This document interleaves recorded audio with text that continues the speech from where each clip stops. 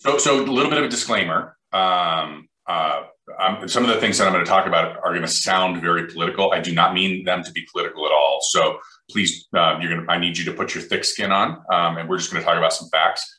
And at the end of this deal, I'm going to stay on for a while. So if we want to communicate, I'm happy to bring you, allow you to be on the video, or if you want to just chat with me, that's fine too, and we can have some discussions. But I've spent some time with some leaders this weekend. It was very interesting.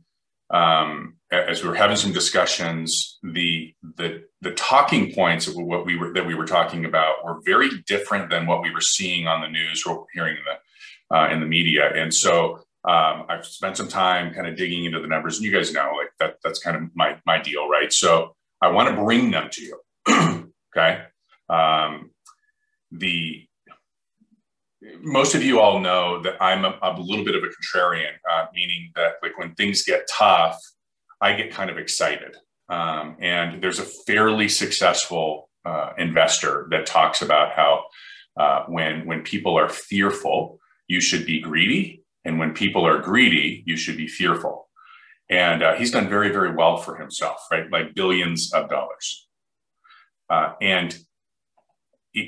The opportunities that are created as a result of economic challenge or political challenge or housing challenges or what have you, they're real as long as we don't get sucked into the vortex of messaging. So here's the deal. I want to get into the numbers, and I've got everything written down here. So I'm going to be looking down here just to make sure they get the data points correct. But the truth of the matter is whether it be messaging or whether it be the quote unquote disruptors, we've got housing, we've got interest rates, we've got jobs, we've got company models, we've got inflation talks, like all of these things we've been hearing about, right? And this time of year, we get the first real glimpse at a significant chunk of time, being the first quarter, to be able to look at and say, hey, listen, are these quote unquote experts giving us the right information so that we can make the decisions that are best for us? Again, I want to clarify. Just because you get good news here doesn't mean it's good things for you. And just because you get bad news here doesn't mean it's bad news for you. It's all relative, because with everything that's good and everything that's bad, there are opportunities for you and your business. Okay. So let's kind of dig in, right? One of the challenges that we're seeing is that this idea that a rising tide lifts all boats. Okay. So people are talking about how their businesses or the economy, it's on fire. This is great. And it's all wonderful. What we're seeing is this rising tide lifting all these boats. And we used to tease my stepfather, who was always saying that we call him the Chicken Little, right? The sky was always falling, that even a broken clock is right twice a day, right? Even a broken clock is right twice a day, every day, right? So all we need to do is stick with our message. At some point, we're going to be right. I'm going to share with you, I think I'm going to start off with the business models. Okay. We're in an interesting time. Anytime the world gets really, really frothy and the economy gets really, really good, what happens is you have all of these other models. We call them disruptors. I don't know what exactly the disruption is, but the truth of the matter is it's a model of a business that is saying, hey, listen, I think we might have another way of doing it, which is great. Right? We've all seen this, and there's certainly been some great things that have been born from the quote unquote disruptor. The truth of the matter is that 99 out of 100 fail. I think I've shared this story with you all before. I've got a friend who's a venture capitalist, Palo Alto, and he jokes that it's legalized gambling, right?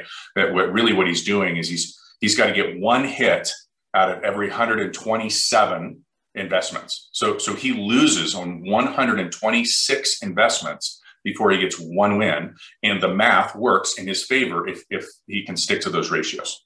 Okay, so just to give you some concepts, it's some really, really smart people in Palo Alto that their job is to find the next real thing. They bet on all of them with the hopes that one of them are going to make it. Right, so there are lots and lots of failure in this space.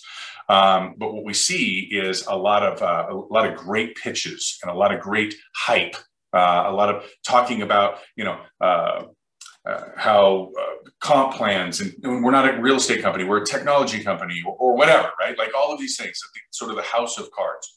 And then they go in and they give this message to the consumer and also us as agents. And gosh, you know what? It's almost too good to be true, isn't it? And one of those came out, and you can look at the HPs and everybody else in the world. I'm just going to pick on Compass here for a second. We do have Compass in some of our markets. They're not doing much in those markets, but it's important to point out that the Compass's deal is, hey, listen, we're going to come in, our stock price is going to go through the roof. It's going to be worth $60, $70 a share, and boom, it's dropped to below $15 a share. It's 14 and some change. I posted that on our social page. And the promises were so egregious by Compass that there's actually a class action suit that's been filed in California for its practices in recruiting agents and in the contracts. So again, if it seems too good to be true, it probably is, I think is how the saying goes, right? Well, we see this in some other areas. I don't want to just pick on models, right? We also see this in some other areas. We see this with our competitors when we're going out trying to get a buyer or a seller, right? Then we have people that are out there saying, hey, we'll do this for less, we'll do more. Don't worry about Sally. Sally doesn't know what she's talking about, right? And we talk a lot about the fact that, hey, listen, people make decisions if they're informed based on the agent, based on the company, and based on the strategy. And making sure that we know our value and know our worth and know how to describe it. When we get into some of these other deals, I'm going to dig into some of these. Like, these are crazy things that we're hearing. I don't know if you all heard, but the current administration, the experts in the job front, were calling for 1 million jobs added. That's a great news. I mean, that's amazing. They did not hit that number. They were just a little bit off. They were off by 730,000. They missed it. It wasn't 1 million. It was 270,000 jobs that were added. Folks, I don't know about you, but I heard about the million. I didn't hear about the 270,000. Okay. If it seems too good to be true, we have to begin to ask. Like, there's messaging and there's reasons for all of this stuff. The data, though, means something to us, right? There are less people getting back into the workforce than what we were led to believe, which has implications throughout. It's just knowing the information, right? The Federal Reserve Chairman, I think his last name is Powell, on that 60 Minutes, this is a couple of weeks ago, was talking about that there were no signs of inflation. Just go back and look on YouTube. It says right there, word for word, we see no signs of inflation. And I think we had a conversation about, hey, gosh, it's interesting because gas prices are going up. And last I checked, transportation costs are a direct influence on inflation, because it's inflation measures how much it costs us to live, right? That's how much it costs us to get our goods, our groceries, our clothing, all that stuff. And a significant chunk of the cost that we pay for is the transportation to our local market. So, well, of course you would think, right? But hey, I'm no economist. Well, it was just reported that the consumer price index went up by 4.3% in the first quarter. Folks, that's just context. That's the largest increase since 2014 in the Obama administration. Okay, that's the largest increase in 7 years. That's inflation, folks. That's what CPI measures. We also know that we've got supply and demand on the housing market. We've talked about this before, right? We've got 2.4 million homes that are still in forbearance, but the CFPB has kicked the can down the road and said, hey, listen, you can't foreclose on those homes until 2022. Well, there is expected that most of the 2.4 million homes that are currently in forbearance, if they haven't worked themselves out in an economy that is absolutely revving like crazy, where we're seeing inflation going up like it is, then we probably have a lot of those homes that won't come out of forbearance, that they'll actually go into foreclosure. That is, and think about it, 6.5 million homes will trade hands in a given year. So if you have 2.4 million properties come to the market, that's significant.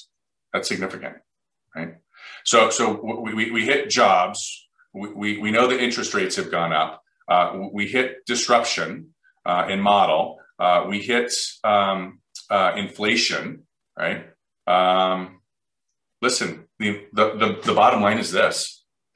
There are a lot of experts out there. I really appreciate being surrounded by people who will, number one, admit that they don't know the answers, but that they're willing to challenge the so-called experts and ask more questions and dig in. Because here's what I know. And at the end of the day, right, I want to be in the business for the long term, not just the good times. Okay. And what you do now and how you respond now people will remember you. Okay. Remember, this company was built through the Great Recession.